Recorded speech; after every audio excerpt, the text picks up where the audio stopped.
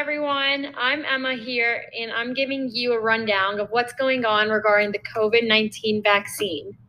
So, as you all know, ever since January, when our world seemed to turn upside down, we went straight into lockdown. Scientists around the world have been in a race to develop an effective vaccine. Now, with over millions infected, and hundreds of thousands of deaths worldwide from this awful virus, it is no easy task to make a vaccine fast enough, especially when everyone in the world is demanding it. So, according to the Washington Post, scientists in America have made a goal to develop a vaccine within 12 to 18 months from the start date in January.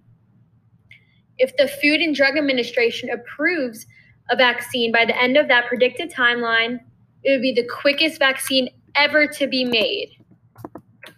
So with that unprecedented speed, the U.S. government announced they will not approve of a vaccine unless it has successfully gone through phase 3 trials, which is the reason why it might take longer than we first anticipated.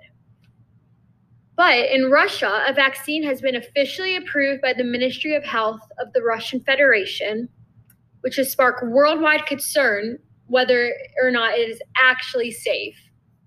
Although there is no vaccine in our country at the moment, we can depend on our technology and the advances of our generation to make our lives go back to normal eventually. Let's just stay hopeful. Thank you for joining us today. Be sure to tune in next week for more exciting information and opinions on vaccinations. Thank you.